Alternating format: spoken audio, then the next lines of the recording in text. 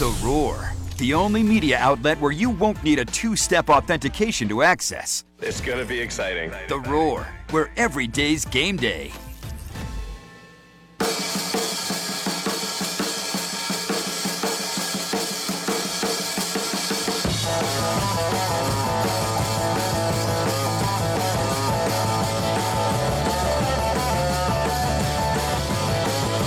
.04 a.m. It's the Press Box with Brad and John Mix joining us on this Hump Day edition. Concernometer coming up shortly. We talked Clemson baseball there after their 8-2 win over PC to improve to 4-0. In the last segment, we discussed it. Texter got in and said, Shufo isn't flashy, but he's been solid at the plate and in the field the first 4 games, and that's exactly what they need out of him. Solid at the plate, solid in the field. At short, I like what Andrew Shufo's done so far at that position. That's one of the most important positions on the entire diamond, and I think he's played it well so far. There's nothing to gripe about with Clemson baseball right now. Are they perfect? Has it all come together? Are they going to win the rest of their games? Of course not. So you're still not. You're not on the 56-0. We're not on 56-0 watch here. Okay. On the Press Box. We might be if they get to 50-0. Maybe then we'll go on 56-0 watch. But we're not there yet, John. But I do think the team has showcased some of its depth, some of its talent. We had Jason Priester on yesterday, and he said, guys, there's people that can play the bottom of the order, can play 7, 8, 9. There's going to be no drop-off, maybe even better. That's how deep this team is. And then what happens last night? Jeremy Purify happens. So, good job, Jason, for informing us on that. But he's right. You wonder why we have him on the show. There's a lot of depth on this team. A lot of depth. And there's still guys that haven't really gotten a lot of opportunities that are still going to get more opportunities to come. Oh, absolutely. It's a solid start. And the Tigers get back in action this weekend when Kennesaw State comes for the Sanders Sullivan Cup. Exactly. Looking forward to that one. Can't wait. Let's go to the 4Y654 Roar. Tim calling in from Earth. Hey, Tim. How you doing this morning? Hey, good. How you doing, Brad? Doing well. Hey, I want to just go back a little bit on what you were talking about with Virginia and I guess the overall picture with the ACC. My Heels are going there Saturday, and I'm not going to pull a Baycott and say we're going to walk in there and, own the place, because Bennett is a great coach, and playing there is tough. But that is a god-awful offense. You're not wrong, Tim. I watched him play in that Virginia Tech game, and I know the eye test doesn't matter, but I think it hurts the ACC when that kind of product is on TV. And, yeah, Virginia Tech played well, but Virginia looked horrible. And, I think, in my mind, Clemson's better than Virginia. Wake Forest is probably better than Virginia. Maybe even Pitt, because they can score. I sit there and watch that game, and I was like, this is horrible if some teams get left out that look like they know how to play basketball. I think that's been an opinion for a while now, Tim. I don't think that's something I've just, hearing or noticing. I think a lot of people have said that this team does kind of hurt the ACC's image a little bit. And it's not Tony Bennett's fault. He's paid to win games, and he's won a national title doing it. So no one can fault him for how they win. But it's, a less exciting style, a style that does tend to get you blown out sometimes, and it forces you to play a lot of close games and win, 52-50 type games. Yeah, I think that can hurt the image of the league to a certain degree. And this Virginia team, I think offensively, it takes one guy to get hot. If one guy doesn't get hot, I don't see how they win. They just need at least somebody, Groves or Beekman or somebody, to be filling it that night. If they don't, they're just not well-rounded enough offensively as a team to make enough shots to win. And so I agree with a lot of what you're saying. I think Wake Forest maybe is better than Virginia. I think Clemson's probably better than Virginia. I think Clemson should have won that game against the Cavs at home. Another close game that Virginia's just somehow won. But I do think this team will be an NCAA tournament team. I I haven't seen it this and year. I really haven't. I haven't either, and I think you nailed it. I mean, the offense, I sat there and watched that number 13, and I don't know the players' names. Obviously, they're not my team. But they backed off him like 10 feet when he was at the three-point line, just daring him to do something. And I think most of their shooters are, like you said, they got to get hot. And if they don't, that's I don't know. It was a terrible game. I didn't stick through the whole thing because it was embarrassing. But, again, I'm just thinking of the ACC. I'm not an ACC homer. I'm all North Carolina. But when you have that product and you're looking like a lot of these teams are, and then you guys were talking about the West Coast teams, that's going to make a big difference, leaving a lot of teams out from the ACC, I think. Very well but could. Just wanted to run that by you. Yep, thank you, Tim. I appreciate you getting in. Thanks for the call. Take care. Yeah, I think you make some good points. A texter gets in, says on the Habsgrover text line, Tony Bennett is the Paul Johnson of ACC basketball. I think that's a decent analogy, John. I think there's some comparable points to make there. I think so, too, and I know that we've had our jokes at the expense of the option, but I take that text as a compliment to Tony Bennett. That he has a style and a scheme that you have to prepare differently for. Now, is it frustrating? Yes. Yeah. Does it, to all your points, I 100% agree with. Does it invite close games and invite you to get upset or get into situations that you don't want to be in? Sure. But you're causing when you get into league play, when you only have like a day to prep for somebody or 2 days to prep, they're throwing out something that's completely different than everybody else you play does. Yeah. That's why we always talked about when Paul Johnson was at Georgia Tech, what a big deal it was in the early stages, especially of Brent Venables, to have the 2 weeks to prepare for the option because of how different of a look it presents. It's just hard in 2024 to wrap your mind around the idea that you can still win basketball games this way. Just like it would be if I told you the triple option was getting teams into contention for their conference titles or maybe trying to make a run in a college ball playoff. If I were to tell you a triple option was doing that, you'd say the same thing about them you would say about Virginia. Because what happened at Clemson when Brad Brownell, who for years and years and years made a name for himself being a heavy defensive-minded coach, where he was fine winning a game 52-50.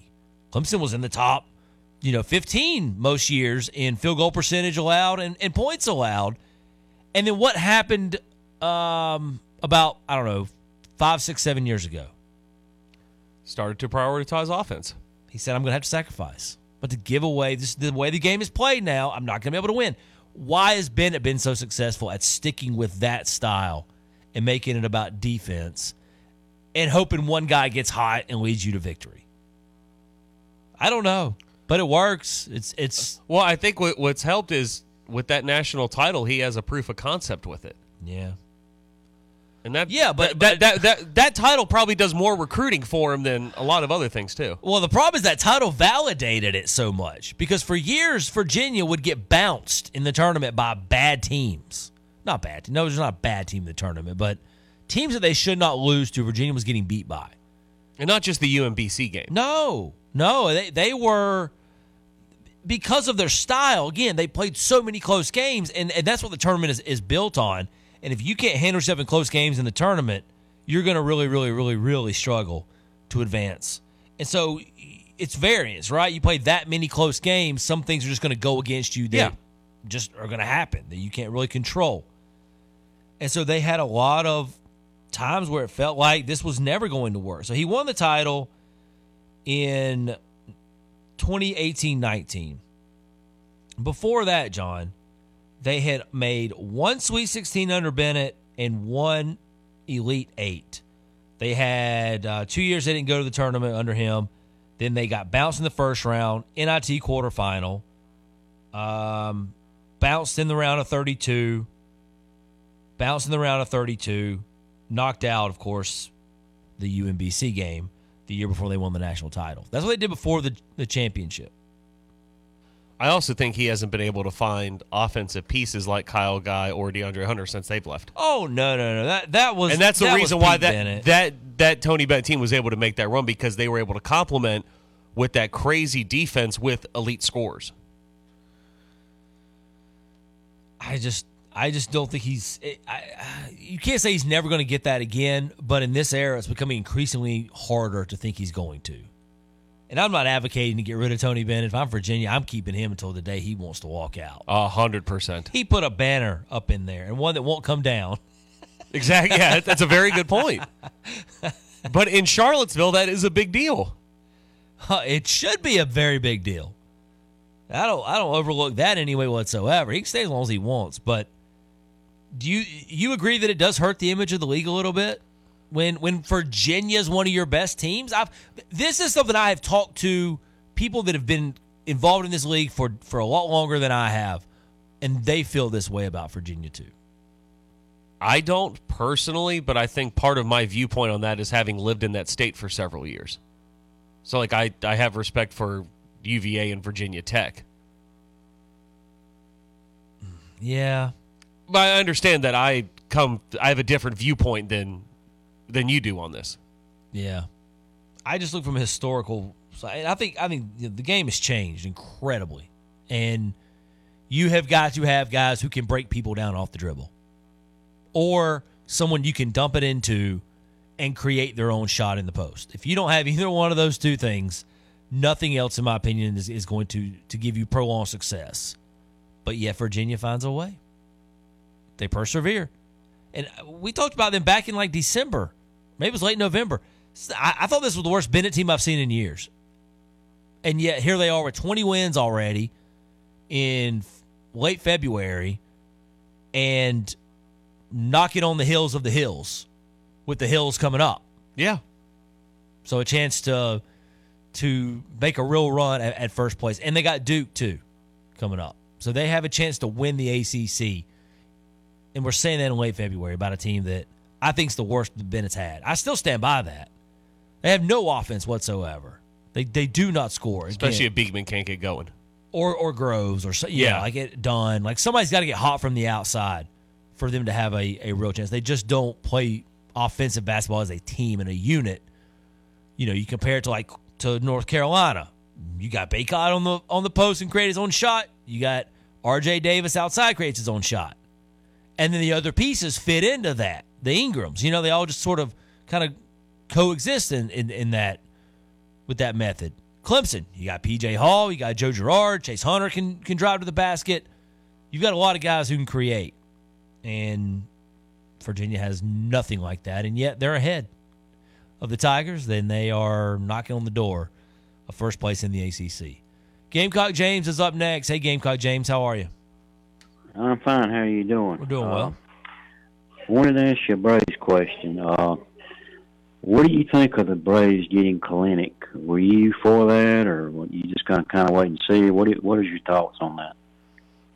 I mean, I had no problem with it. They didn't really give up a ton, I think, to get him, and he's a low price, high reward kind of player. If he breaks out and has a huge year, then it's going to look like a great Anthopoulos move. And if it doesn't really work out, he sort of stays the player that he was in Seattle. Yeah. I think the Braves will survive just fine. I mean, there's really no downside to it. Do you think there's an upgrade based off Eddie Rosario regardless? A potential upgrade, yeah, but it hasn't happened yet, so I'm not going to say it's 100%. Yeah. Seattle gave up on him, so I just kind of wonder about that. But anyway, I wanted to ask you about this. Compare him to Whit Merrifield, who was available way before him. Let me say this about I wouldn't frame it Seattle gave up on him. Seattle got tired of waiting. They got tired of waiting for him to be that franchise guy who, really lifts your organization forward. They just got tired of waiting on that. Yeah, when Whit Merrifield became available, I said, man, he ought to go after him. I mean, I looked at their stats last year. I mean, yeah, Whit's going to cost $8 million, but it's only 1 year. He's 34 years old. He's still got a lot left in the tank, I think. Why not sign him to a 1-year contract? He can play 4 positions in DH, where Kalinick cannot. And he only play 1, I think. But he hit 272, 11 homers, 67 RBIs, and 26 stolen bases with a 700 OPS. And Kalenic hit 253, 11 homers, 49 RBIs, stolen bases 13 with a 746 OPS in 105 games. I would have spent the $8 million on Witt and for 1 year, because that's what he likes to do anyway. And Anthopoulos, go to these 1 year contracts and see what, I think he could have helped him. Now he's let him go to the rival Phillies. I couldn't believe that the other day when they announced that. I said, now you don't even tell me I got to pull for Whit Merrifield and the Phillies. Well, anyway, I would have done that. Well, would you not have gotten him? No, I don't think. I think they got James. I appreciate the call today. I don't think I would have. I don't think Whit Merrifield helps the Braves. I mean, I know why you want Whit Merrifield on the Braves. I mean, it's obvious. He's a former Gamecock. Of course, you want him on your favorite MLB team, but the price it would have cost financially just wasn't the kind of player the Braves were wanting to get. They wanted to get a young player with upside, right? That was the key. This is a small bet for a high pot to win. Whit, you bring him in, he's got to hit a certain mark for him to be worth. And I'm not saying financial is a huge hit, but for him to be worth what you're going to have to pay him, he's going to have to perform. And I don't think they needed that position flexibility all that much either. With the amount of games a lot of these guys play for Atlanta. So I just don't think Whit Merrifield would have made a whole lot of sense for the Braves. And I think getting a Kelenic for a cheap price and seeing if he can turn into a star without the pressure. I mean, that's the thing they're talking about right now in training camp or in spring training, is that he's going to be hitting behind, Olsen and Riley and Acuna and Ozzie and all these guys where, I mean, he's going to be hitting 6th, 7th. He's going to be hitting after Ozuna probably in the lineup. Man, there's just going to be no pressure on him to perform.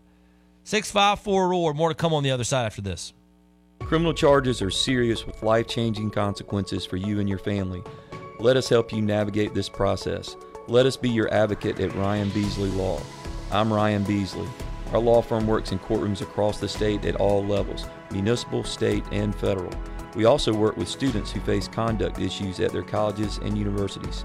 We work with our clients throughout this process, from pre-arrest investigations to intervention programs as well as criminal trials. With over 20 years assisting clients, our firm has grown to include former state and federal prosecutors. Let us put this experience to work for you. If you are facing an investigation or criminal prosecution, please do not hesitate to contact us. Let us seek the best resolution for you. I'm Ryan Beasley, and I look forward to the opportunity to work with you. Ryan Beasley Law. Find them online at ryanbeasleylaw.com or call 864-679-7777. Ryan Beasley Law. Here at ATV Outfitters, we stock more ATV, UTV, motocross, and street bike products than anyone for hundreds of miles around. We have more than 10,000 tires and wheels on hand, and we pride ourselves on great prices and getting you the accessories you need fast. Come see us in the items that are readily available to get your vehicle ready for the street, trail, or mud pit. Don't buy elsewhere. We'll both lose money. Come by the store located at 2485 Rutherford Road, Greenville, or shop online at atvoutfitters.net. Is your crawl space damp or musty? Water in your crawl space can cause wood to rot and creates an environment for mold and mildew that can make its way inside your home. Canty Foundation Specialist specializes in crawl space repair. Call us today for your free inspection so you can have the peace of mind knowing your crawl space is dry and your home is protected. Call today, 864-641-0176, or visit CantyCanFixIt.com. It's the moment you dream of, the moment you work for, train for, run wind sprints when nobody's watching for, the moment when hours of gym time, court time, prep time, all culminate into this time, the moment when millions of bounces, blocks, and boards all add up to this, your moment. Ingles, we're with you every step of the way. Craft Stove Store and Patio is here to help your home stay warm and cozy until spring with over 20 burning displays of vented and vent-free gas logs. Vent-free logs will heat for just pennies an hour and even keep you warm and cozy in the event of a power failure. Craft Stove Store and Patio even features the Radiant Heating vented gas logs that have a real fire look and radiant heat. Visit Craft Stove Store and Patio, located on 3002 Wade Hampton Boulevard, Taylors. Craft Stove Store and Patio. Harbin Lumber Company has been helping build dreams since 1917, proudly serving our local communities for over 100 years for all your building material needs. With spring around the corner, now is the time to think about a new deck or deck remodel or screened porch. Have it completed so you can enjoy the great outdoors. Visit harbinlumber.com or call us at 706-356-4300 and let us show how we can help with your vision. That's 706-356-4300. Tax Talk with Straight Talk. You give and you give. This tax season, you get with Straight Talk Wireless. You get a reliable 5G network and unlimited data and a new Samsung Galaxy A15 for just $99. So you can give your janky phone to your kid. Yeah! Good talk. Switch to Straight Talk for plans starting as low as $25 a line per month for 4 lines. Find us at Walmart and StraightTalk.com. For network management practices, visit StraightTalk.com. Device offer ends 4/14/24. In-store activation on single Silver Unlimited plan or higher required. Family plan discount with 4 lines all on the Silver Unlimited plan. Taxes and fees apply. Powered by Upcountry Fiber. We are 105.5 and 97.5 The Roar. Providing fiber internet, HD TV, and phone service, Upcountry Fiber is a stronger connection. It's hoop season here at The Roar, and we've got you covered all day long. We are The Roar, where every day is game day.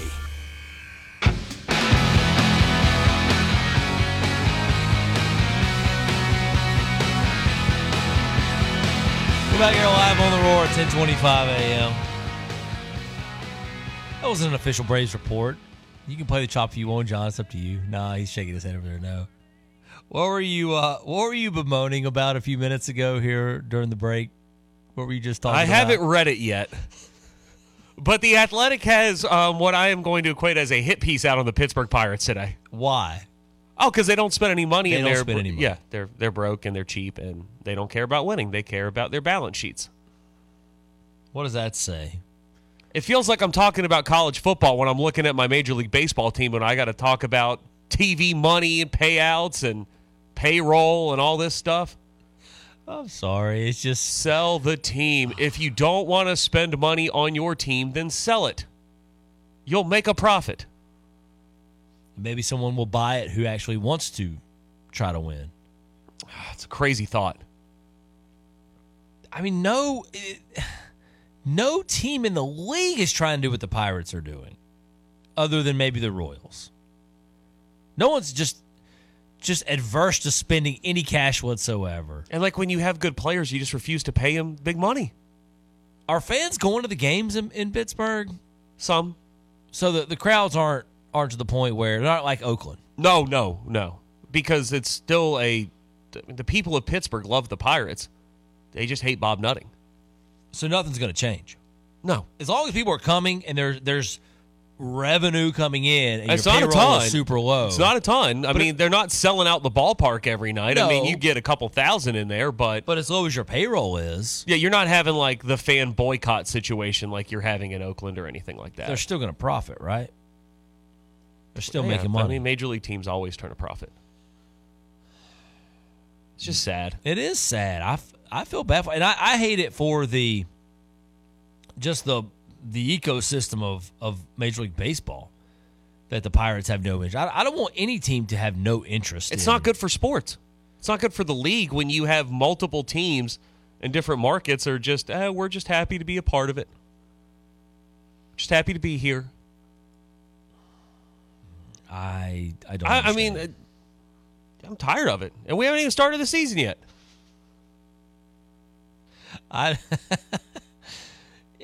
That's the sad part is that this is going nowhere.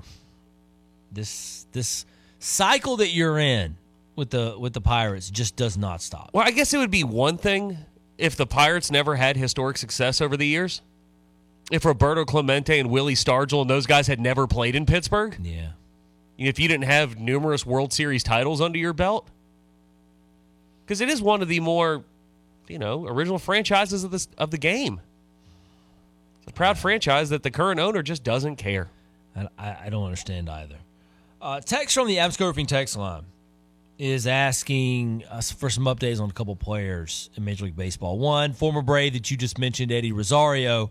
As far as I can tell, there's no buzz on Eddie out there. I hadn't heard a thing. I don't think he's in anybody's camp. He's not signed a free agent deal. As far as I can tell, I don't think there's anything going on with Rosario. The other player that was mentioned, Jordan Montgomery, former South Carolina Gamecock, from Sumter, South Carolina. Played for the Yankees, played for Texas. He's had a good career, been a good pitcher of the Cardinals. He's had a good career. We don't really know where he's going to play yet. He's still trying to figure that out. Do you think it's waiting on? And we see this in a lot of sports where veteran players are kind of going to wait to see what the first big injury will be, or kind of what openings will be there. Shaking out, kind of just figuring out who's in the rotation, who's not. What team has the biggest hole? Yeah, maybe so. What's the best landing spot for you? Maybe. The thing is, he wants more. He wants multi-year deal. He wants probably a 3, 4, 5, whatever kind of deal. He probably wants even more like 5 or 6 year deal, but that's not what's being offered for him. Teams want to give him a 1 or 2 year deal, and so he's going to hold out really until he has to, until he realizes, gets probably to a point where it's like, if I don't take a deal soon, then I'm probably not going to pitch, or I'm not going to start the season with anybody. So there's a game being played here. The Phillies are involved. The Yankees are an option. The Rangers might still be an option at some point, but nothing's close to. It sounds like nothing's close to being decided. He's just kind of in limbo right now. He wants a long-term deal. People are not offering long-term deals. I mean, what do you do? Is he a Boras client? Texans are asking, is he a Scott Boras client? I'll have to check on that. I don't think he is. I'll have to double-check on that one. But I think that he's playing a little bit of the game right now, and whether or not he signs before the season starts is still in question. I don't want to see him go to the Phillies. I don't want to face him. I think he's a pretty good pitcher. We could use some starting pitching in Pittsburgh. Oh, really? A shocking fact that we could use some quality arms in a downtrodden organization. You can't pay him. Oh, we could. We just don't want to. Big difference. If you say so, I don't know that. I don't know if the Pirates have or don't have any money because they just refuse to spend it. So it's hard to figure out what they actually have. Yeah, it's a lot of fun. I think he is a Scott Boras guy. To track a little bit as to how this game has been played. Yeah, it means he wants a very, very heavy long-term deal worth $100+ million, and no one. Who doesn't, right? I mean, I would also like one of those. Well, hire Scott Boras to represent you here at the Roar. I don't know if he's going to like the percentage of cut he's going to get off you as a client. Percentage? I'm not giving him a cut. You have to pay some upfront money to hire him, by the way. I'm good on that front. Texter asks, what happened to Seth Beer? He is in my Pittsburgh Pirates minor league system for the 24 season. I believe he'll be with the AA Altoona Curve when things get going here. Another texter gets in and advocates for relegation. Do we need European soccer in U.S. professional sports? I don't know if we can beat the Durham Bulls, man. I don't know. I don't know if that'd be good for the Pirates. Well, just a thought here, okay? I've actually thought about this before. You expand Major League Baseball to add some teams. Like you put one in Charlotte. I know they're looking at, I think Manfred said the other day, Salt Lake City and Nashville are two cities they're looking at towards expansion. You put one in Nashville. It's going to be my other city. And then 2 out west. Whether you do, keep a team in Oakland and still put a team in Vegas, Salt Lake, whatever, however you want to do it. But get 2 East Coast, 2 West Coast. And then you have 4 extra teams. And then those teams would have to play minor league baseball until they can get built up enough to join the majors, and there's relegation. I don't hate it. It would just be such a fascinating dynamic to see take place. To see Major League ballparks playing AAA baseball. You don't think that's going to work? I don't think you get owners to sign up on that. Yeah. Because that's the one problem with sports in this country versus, over in Europe with soccer stuff like that. These owners are not going to give it up.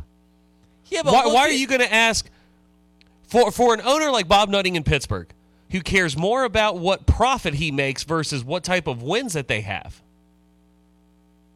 You're not going to get the agreement on that because he's going to lose gate money. See, the problem is it's not even the gate and money. The TV deal money. The TV deal money is the issue. Like, how do you work that into it? How do you factor that in? Because you're signing long-term deals whatever media, whatever media platform it is. You're signing, and that would get weird. Like, you would have to, if you're only in Major League Baseball, you only get a certain amount. If you're not, then you don't get anything. Like, how would you? And then how do you fund your team that way?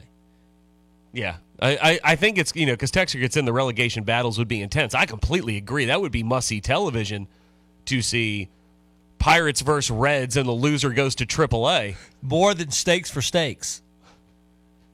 Yeah, Quack, I don't know if we'd be able to talk much that week. God, there'd be a lot of stakes on the line. Not just the ones that Quack owes us to cook, but also the ones that keep you from being able to play in the major leagues and getting all that money. Yeah. But you got to spend that money if you get it. You can't just go. I mean, you could. I mean, European soccer teams do that all the time. They go up a year, and they're just happy to be there, and they collect the extra TV pay off all the bills, pay off the debt, and then they go back down. Yeah, and win, and then they come back, up. It's a cycle type thing. I don't know if the stadium thing, it would take some getting used to, but you watch Premier League, Luton Town Stadium looks nothing like Etihad where Man City plays. Okay, it's very fair. It really looks like AAA versus the majors. Yeah, Wembley and where Nottingham Forest play are not equal. I get that. Yeah. That being said, I don't think the Greenville Drive, no offense, are going to make it to the majors anytime soon. Well, I'm just trying to think of like AAA parks even around. I mean, I guess there's some that you can make it work. AAA teams, but like I'll use Charlotte for an example. The Charlotte Knights, if they were to get the expansion, would they add on to that stadium? Do you think? Or would they trot out a new major league franchise in that ballpark? No. This is what I've been told. The way they built Truist in downtown Charlotte is that they can add an upper deck to it. Okay. To make it large enough to be a major league, whatever the requirement is. So, but they built it with the foresight to think down the road that if this ever does become a major league team, we don't have to move. That's what I've been told. I haven't read that or studied that. That's just what someone told me when I was in Charlotte during the ACC. Because we were at a media event that overlooked the stadium. You look straight down and see it, and that's what I don't know. I can't verify that for sure, but it still would be small. They would still maybe have to do some other things too. I am not against this. I have grown in my passion for watching European soccer, I am gaining more and more steam toward. I would love to see somebody in the U.S. try out relegation. Would you be for this model if this was 6 years ago when the Braves were bad? Of course not. Why would I want that? I just because my team is currently sitting where the Braves were 6-7 years ago, where they were pretty bad when you first started getting on these airwaves. I'm just curious now that you are at the top of one of the top 4 franchises in baseball right now. Are you for the relegation as, sitting at the top of the table if you are? Well, it depends. That would have forced the Braves' hand to handle how they ran their organization differently, because the Braves would not have been like, okay, we'll go down. That's fine. They would not have agreed to that at all. They would have then spent the money to make sure that didn't happen. So I think Atlanta is maybe not the best example, because Atlanta went through a purge, right? They purged off a bunch of contracts. They stuck for a little bit. They built up the farm system. They underwent several front office changes to get things in line. They went through a bunch of different people. They took a different approach than just let's just stink for a decade. They knew they would be good again. And they put a lot of emphasis on international. They got caught doing things they weren't supposed to do. But they put a lot of emphasis on international players. That's how they ended up with Acuna and Ozzie, some of these other guys. So I think I think Atlanta would have gone about it differently. It would force teams, I think, to have to spend, and you know where you would have to really work hard in. This would help the team like the Pirates. You would have to upgrade what you're doing in international, free agency stuff, like going after, not have a draft, but going after international players and building up. You basically build your own little farm system in some of these countries where you're sort of, watching these. It's kind of like European soccer. Definitely, yeah. Where you go in like, an academy or whatever. It's very similar to that. I just don't think that they're going to want to spend what it's going to take to build up some of those departments. Yeah, Texter gets in, and I tend to agree with this. American owners will never approve promotion relegation, sadly. Even in MLS, where it makes the most sense, the owners will never do it. We just have a completely different structure, and because it's so vastly different, it would take too much overhaul to go the other way. Again, I would love to see a league try it, but our television deals, our sponsorships, everything I think is just financially a different business model than relegation, and it probably wouldn't work, but you know where it could work. College football. More to come on the Press Box after this. Don't go anywhere. East Main Furniture in Easley, where every day is a sale day. Come find deals on living room, bedroom, dining room lamps, rugs, mattresses, and occasional furniture. Brands like Lazy Boy, England, Best, Ashley, Catnapper, Liberty Furniture, and Von Bassett. All at discounted prices. If they don't stock it, they can special order it for you. Now offering up to 12 months. Same as cash on purchases over $300. East Main Furniture located at 829 East Main Street, Easley. Or call 864-442-6054 today. Attention golf cart fans, Salty Fries has expanded to Greenville, bringing us the number one golf cart, the Icon EV, voted by thousands to be the number one overall best golf cart brand and the best street legal golf cart in 2023. Come experience the difference. Best yet, Salty Fries Golf Carts of Greenville can customize the Clemson-themed golf cart of your dreams. Save up to $2,000 during the end of the model year closeout sale. Salty Fries on Highway 183 in Piedmont and at saltyfries.com. Honda, Acura, Lexus, and Toyota, also known as Halt and Anderson. First Class Halt, your dealership alternative since 2011, wants to be your preferred service center. With factory-trained technicians, OEM parts, and top-of-the-line diagnostic equipment, we have one goal: to keep you on the road. This is why we offer a 3-year, 36,000-mile nationwide warranty, courtesy shuttle, and repeat rewards. Anderson, what are you waiting for? Come experience First Class Halt, your dealership alternative for Honda, Acura, Lexus, and Toyota. Serving delicious meals at a fair price for over 50 years, Wendy's commitment to good done right is unwavering. For decades, they've served up great deals to feed the whole family.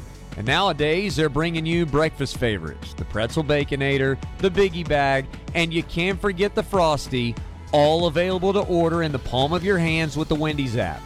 Doing the right thing in the right way is the Wendy's way. Download the Wendy's app and visit your local store today. Estes Heating and Air, the elite tile dealer of the upstate, is here to give you peace of mind with an exclusive offer.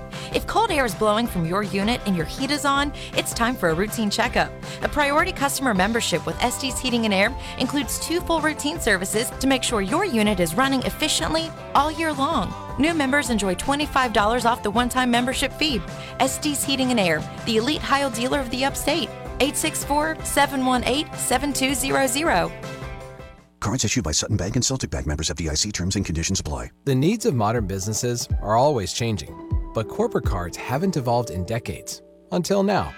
Meet Ramp, the all-in-one finance platform that combines corporate cards with spend management software. Ramp is the only card designed to actually help your business spend less, not more. With Ramp, you can set custom controls to stop out-of-policy spend before it even happens. And Ramp software even does expense reports for you. No more manual entries, no more chasing receipts. And with best-in-class accounting integrations, you'll close your books in days, not weeks. Ramp gives you better insights and a real-time view of all company spend, so you can stay focused on the big picture and build a healthier business. Join over 15,000 businesses who have switched to Ramp and start saving an average of 5%. Modern finance runs on Ramp.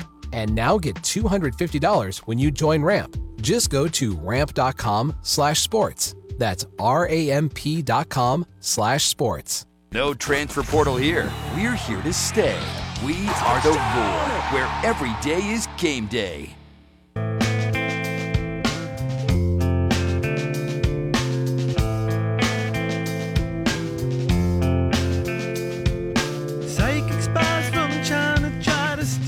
Welcome back to Hour 2 of the Press Box. John Hyde here with Brad Senkiff, and we're working our way through MLB relegation models and all these great things going on right now. 654-ROAR if you want to get in and join the conversation with us here this morning. Oh, man, we're going to change sports today. Are we? We're going to try? Let's fire up the concernometer, see what we can do. To tell you the truth, I'm a little concerned. Whenever anybody says they're a little concerned, they're very concerned. As a matter of fact, I'm really more than a little concerned. And when they say they're more than a little concerned, they're desperate. Is that a foreshadowing of meetings going on between college football's highest level decision makers this week? Maybe, maybe not. I guess we'll see. John, there's a lot to get to in the world of college football. Have you seen the? Did you peruse? Now we announced yesterday the 5+7 model, but did you peruse all the different intricacies of that yet? A little bit. I'll ask you what jumps out to you? Notre Dame. We'll start there. Okay. Are you concerned if you're Notre Dame with the decision that was made? Now, you are not allowed to be one of the conference champions because you don't play in a conference. Therefore, you can't get one of the top 4 seeds in the new 12-team college football playoff. If you are the Irish, you have to, at best, get a 5th seed, which means you don't get that coveted bye. Your bye comes by not having to play a conference championship, essentially, right? You get a bye the week before. Correct. So I ask you, are you concerned if you're Notre Dame that you agreed to these stipulations? 1 through 5. A 2. Because this is the first time where you're not fully having your cake and eating it too. There's a little, for the first time in Notre Dame football, they're operating at a slight disadvantage. Slight. I mean, the slightest of disadvantages here. Okay. Because they have their own TV deal. Jack Swarbrick's on every committee. They get all the treatment they want. I understand all those things. The sport is set up to help Notre Dame. I'm kind of glad to see the College Football Playoff Committee tell them sorry. If you want a top 4 seed, join a league. Yeah, I think when they outlay this, there was no other way to do it. Now, does Notre Dame have an easier path in some teams into the college football playoff? Yeah, I would say so. If they win 10 games, they're getting in one of the yes. They're getting one of the automatic bids. Definitely. Is it really an automatic bid if there's a stipulation, whether it's written out in a contract or not, but just in common knowledge that if Notre Dame, and I think we'll find this out as the years go on, but it's already been assumed that if you get to a certain benchmark of wins, you're going to get one of the at-large spots. At-large bids. But I think we're going to see several times in this 12-team field where a 9-3 Notre Dame team gets in. You think multiple 9-3? Yes. So they don't even have to get a 10. No. 10, I think, is a guaranteed lock. 10's a lock. Notre Dame's in every year. They win 10 games. But 9-3, depending on the rest of the country, 9-3 Notre Dame will be way more attractive to the four-letter network and the people who put this on for $7.8 billion than Wisconsin winning 10 games. Then NC State winning 10. Wait, we don't live in that world. Then Miami winning 10. Do you know what I mean? Like, Notre Dame just brings so much additional value from a TV standpoint that if there's ever a slight chance that Notre Dame can make the field, they will put them in because of the money that it will make them by having Notre Dame in the tournament. I want to see what the precedent is going to be with Notre Dame. Maybe we'll find out this year. Maybe they'll be good enough to be in the first 12. But then once that first precedent is set, once the first year Notre Dame gets in, they're going to have to match that benchmark every year, being the committee, not Notre Dame. So if they put Notre Dame in as a 9-win team, then you're going to say, well, every year they're a 9-win team, they're going to get in. If it's a 10-win, you're going to say, well, they're going to get in for course. If they're 10 wins, they're going to get in every year now. You sort of have to keep, that's what I'm saying, you have to keep the status quo with Notre Dame. No other team in the country will be held at that standard. Correct. None. Not any other independents, and certainly not anybody in the league.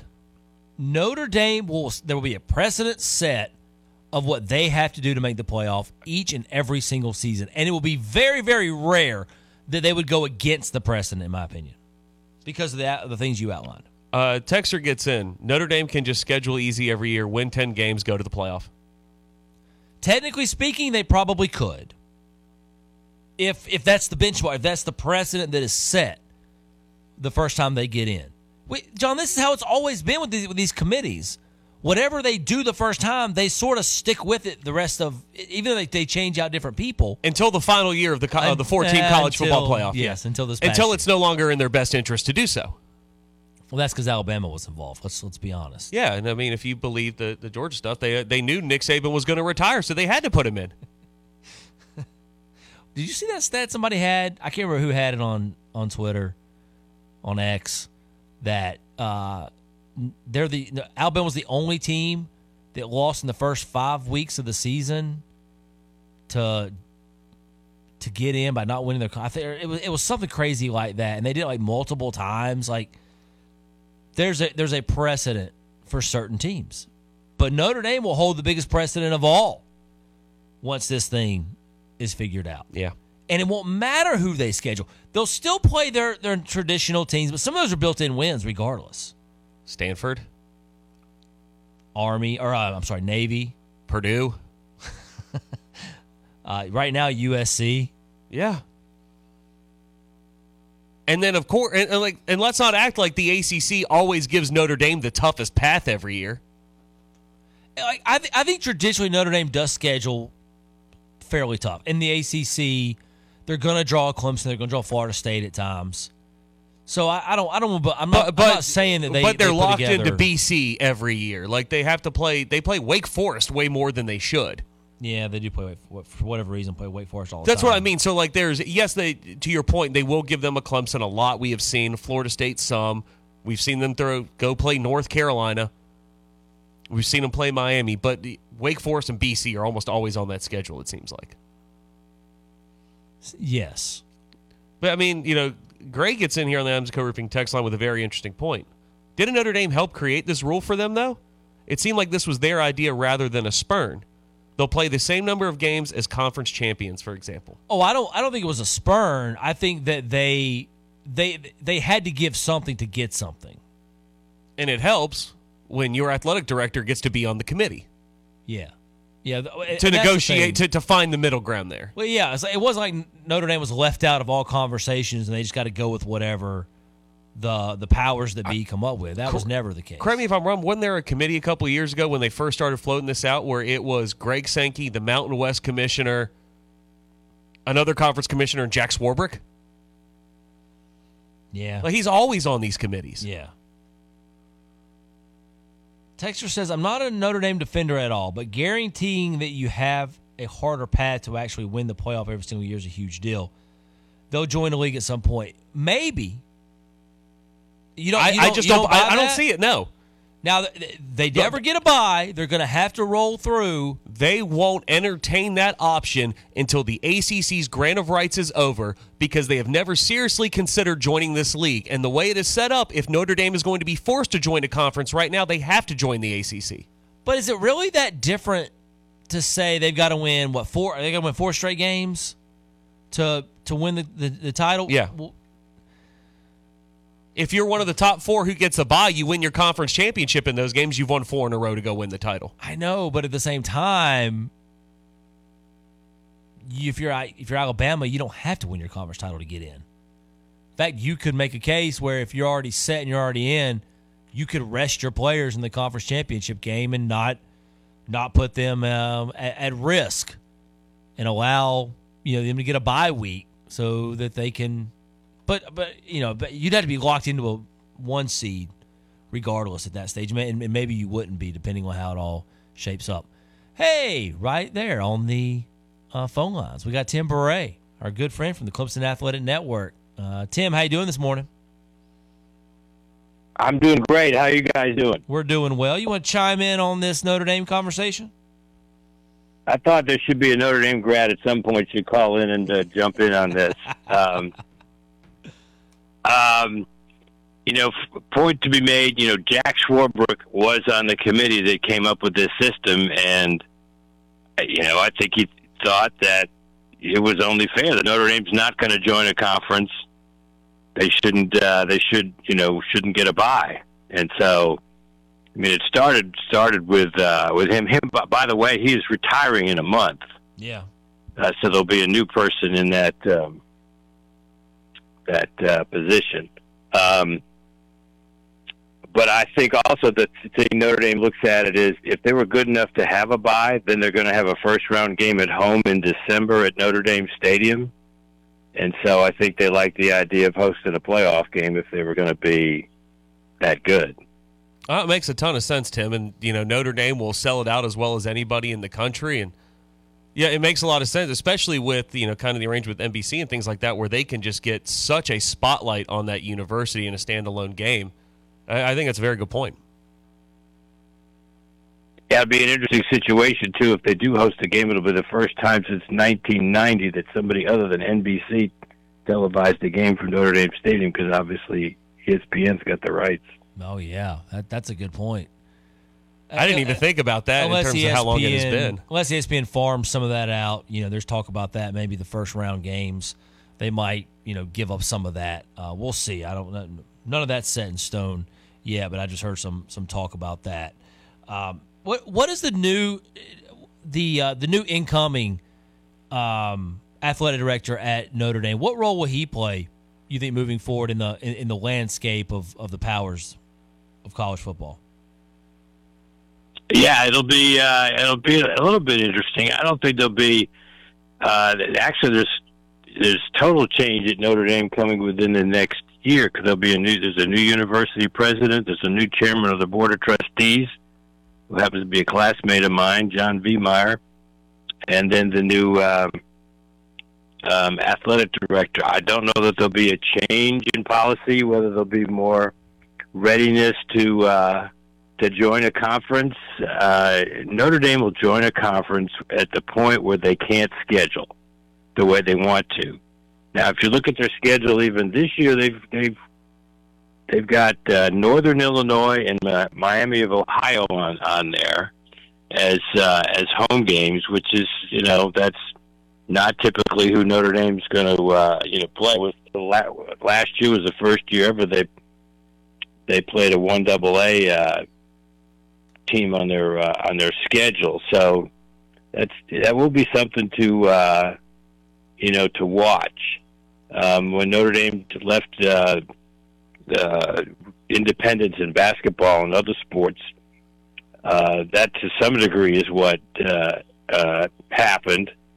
So that part of it will be interesting to see. That's why the agreement with the ACC is so important to Notre Dame, because it's the way things are changing in college football. It might be harder to schedule the non-conference opponents that they want. For instance, they're playing Texas A&M to open the season. Is Southern Cal going to want to keep playing when they go to the Big Ten? You would think that they would, but we'll just have to wait and see. Absolutely. This will be a fun little case study here with Notre Dame and how the new era of playoff will push or not push them toward any changes in how they run things. Tim? Yeah, the other comment I wanted just to make was about the committees. You talked about the precedent the committees set, but the structure of committees, the people on the committees change. You only need to look at basketball to see that. Last year, Clemson won 14 conference games and didn't get in the tournament. I mean, 5 years ago, 10 years ago, that would have been unheard of. And there's just a change now with the NCAA basketball committee. It used to be who have you beaten, and now it's kind of like who have you lost to. And so my point being that the opinions on what's going to be important to get in the college football playoff could change over time. I don't know that it's necessarily if Notre Dame wins 10 games every year, if their schedule's not as strong as it needs to be. That's another reason why the scheduling is going to be important. Yeah, I don't think Notre Dame's going to go the easy route and just try to load up on a bunch of easy teams just to make some of this is out of their control anyway with the ACC agreement, but I don't foresee Notre Dame doing that. I don't think it helps them to go that route regardless. Tim, thanks for your time today. We'll be listening to you tonight on the call with Don Munson down in Atlanta. Looking forward to it. Well, we look forward to listening to you. Y'all have a good broadcast tonight. Have a safe trip down there, and all right. Try to see what you can do for Brad Brownell and the teams they try to. Yeah, well, we've been playing better on the road than we do at home, so hopefully that will continue at least for another game. Yep, absolutely. Thanks, Tim. We appreciate you. Thanks for getting in. All right. Thank you. Take care. Tim Beret for Clemson Athletic Network. Nice little tie there with Tim. Absolutely. No, I always appreciate when we're discussing Notre Dame for Tim to get in. I always appreciate. He has a lot of insight into I like a dissenting opinion of mine on Notre Dame and the administration, everything going on there at Notre Dame. So I appreciate Tim sharing his thoughts today. Top of the hour break. When we come back, hour 3 gets started. More Concernometer. WCCP FM 105.5, Clemson, Greenville, Anderson, WAHT AM 1560.